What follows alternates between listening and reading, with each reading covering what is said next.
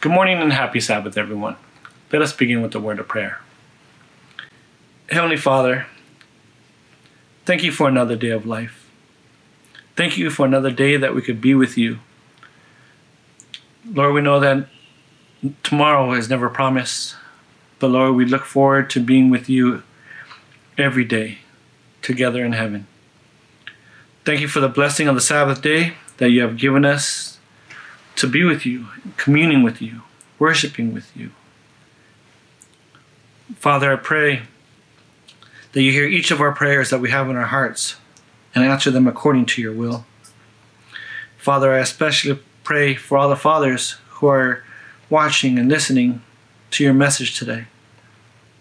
I pray that your message is heard and that it would help us fathers to be the men that you want us to be. I ask this in Jesus' name. Amen. Tomorrow we celebrate a day that honors all the fathers and even those who have taken on their father role. To our wives, we are their knight in shining armor. To our child or children, we are their heroes. Being a father is a huge responsibility, and what we do as a father can impact our children and their children's children. Our children from an early age watch us and begin to mimic us. Sometimes we don't even realize it until they do something or say something that we did or said. Sometimes it's funny, and other times we're just in complete shock. Children definitely learn by example, and this brings to my mind Proverbs 22, verse 6, which says, "Train up a child in the way he should go, and when he is old, he will not depart from it." One of the things that God has been showing me and my family is that in order to fend off the attacks of the devil, we must be united as a family. The devil knows that if he can separate the family, he has a higher chance of winning a soldier for him than losing a child to the army of God. Because I'm a father, I'm going to say that I'm being biased in my thinking that the devil is attacking the father more than the mother, because we will see children praising the mothers more often than the fathers. You see this many times with athletes who will give a shout out to their moms on live TV. You may even see fans in the stands with signs that read, "Hi Mom, I made it to the World Series," or "Hi Mom, I made it to the playoffs." Whatever it may be, those are what you usually see. I even read that there's a prison ministry that hands out Mother's Day and Father's Day cards for the inmates to send to their mothers and fathers. Guess which parent gets the most cards? The mom.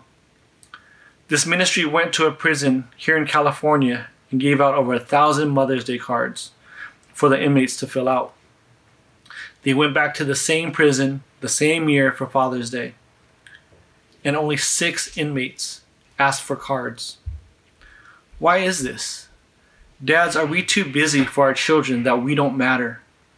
Are we never around to help them with their development from childhood to manhood? Or if we only have daughters, are we not around to show them how a godly man is supposed to treat a woman? Did we decide that we wanted nothing to do with having a child, so we left the mother?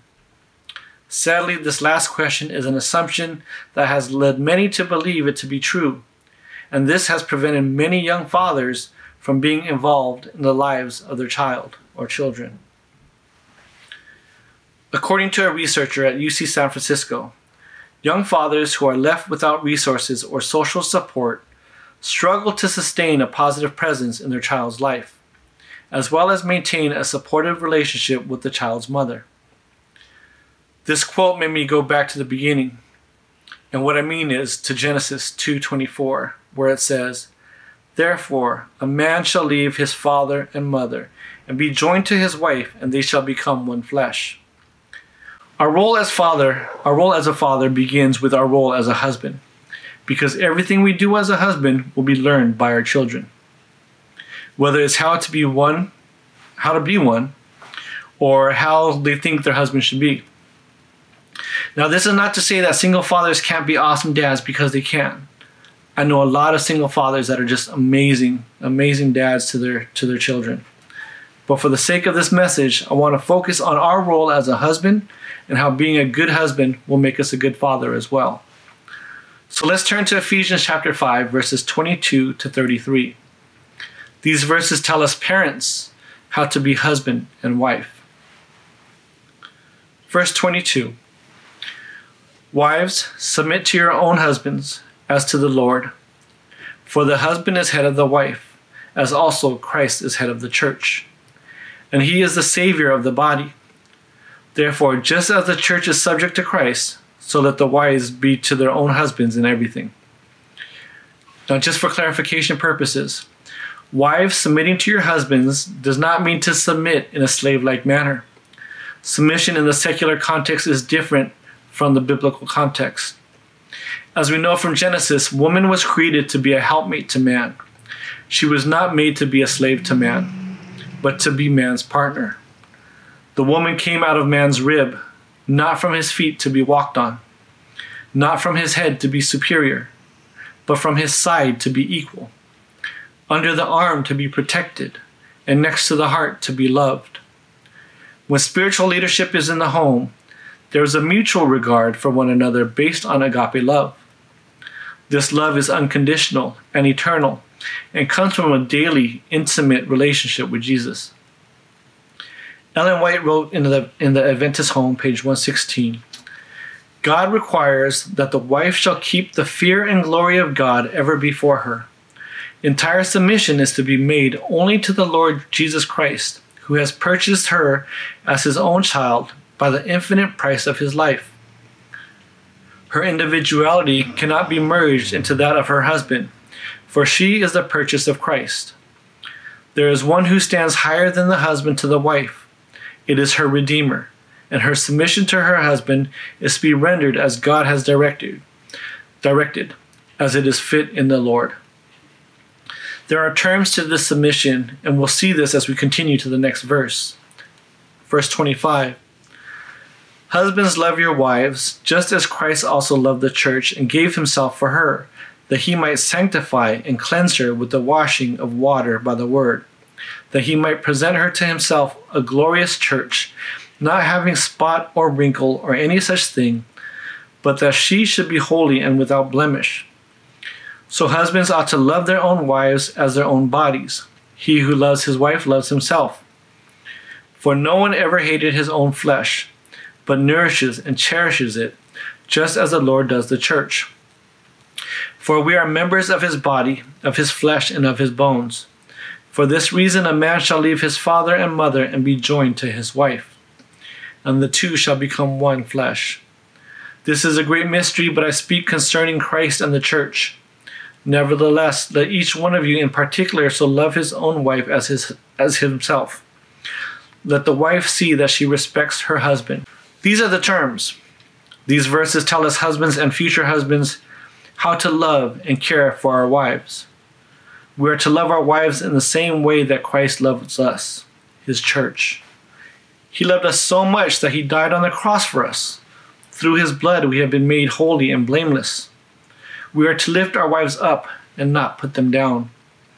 We are to see our wives as Christ sees us, as holy and blameless, without faults. We are to lead our families with the word of God. We are to care for our wives and to provide for her needs in the same way that God provides for our needs. We all have a love language.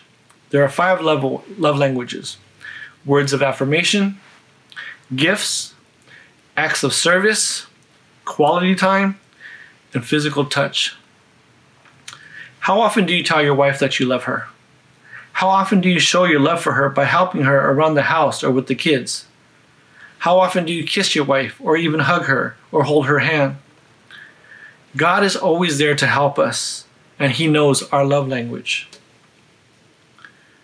Our children will see how we treat each other. They will see how we respect one another. They will see how we love each other. When our children see this, they will see how they are to treat and respect and love their parents as well. A lot of the child's obedience will be learned by how we as parents treat each other. If the father is mean and disrespectful to the mother, the child may act the same way, and vice versa. This could also lead to the child being the same way to his or her spouse. Depending on our words and actions, we can encourage children toward obedience or stir up anger and resentment in their hearts. When we ask something of them and then do something opposite ourselves, they see that double standard. God has given us a responsibility to train our children to know and love him. However, we are not to use our power inappropriately. The Bible says, "Fathers, do not provoke your children lest they become discouraged." Colossians 3:21. It's all about setting an example for the child. There's a quote that goes something like this: a father tells his son to watch where he is going so he doesn't get into any trouble. The son then asks his father to watch where he is going because he is following him. Fathers, come follow Jesus and watch your child follow him too. Fathers, we have the responsibility to raise our children in the Lord. From birth, it is our duty to teach our children love and obedience, not only to us, but to God. It is our duty to tell them about Jesus and our salvation through what he did on the cross for us. It is our duty to lead them to Christ. Show them that they can always count on you as they can always count on Christ. Lead by example, and if our example is Christ, our children's example will be the same.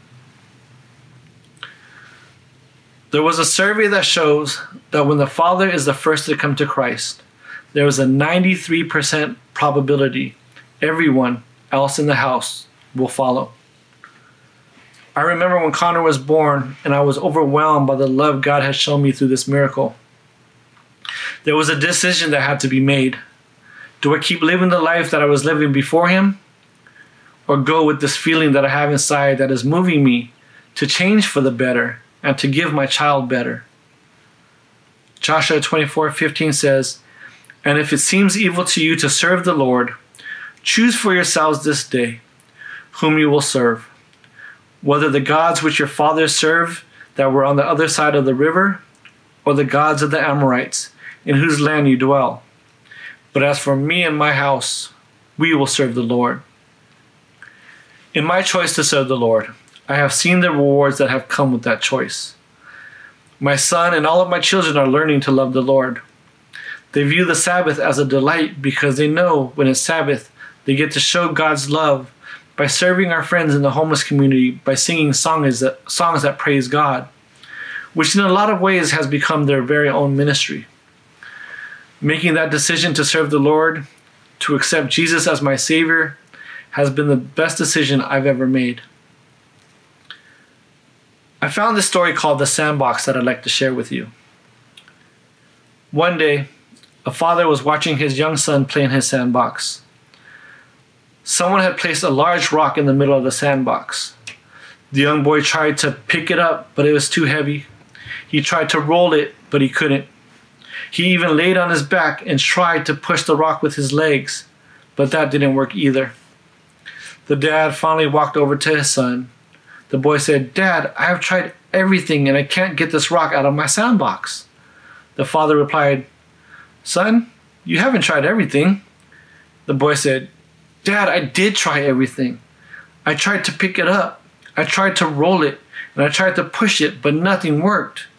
The dad bent down and lifted the rock out of the sandbox and said, "You see, son, you didn't try everything. You didn't ask me to help you." Now, our relationship with our son is like the relationship we have with our Heavenly Father.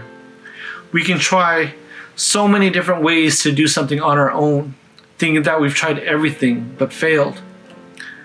It's not until we have failed so many times that we finally ask God for His help, when it could have been so much easier just to ask Him first instead of last. Knowing this can set the example for our children, seeing us ask God for help first. This can lead them to ask God for help first too. Tomorrow may be the day we honor and celebrate fathers, but today and every day, let us honor and celebrate our Heavenly Father. Let us close in prayer.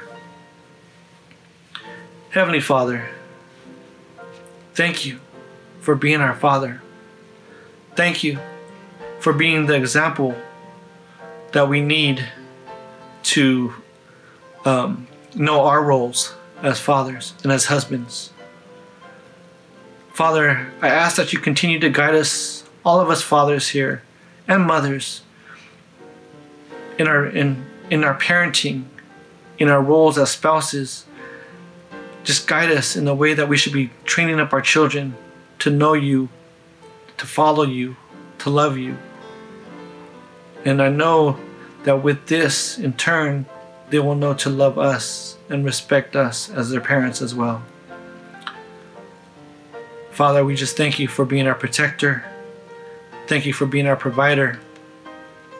Thank you for being the one who sent your only Son to die on the cross for us because you loved us so much.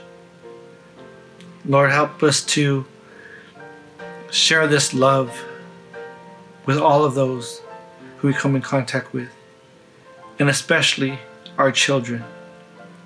In Jesus' name I pray. Amen.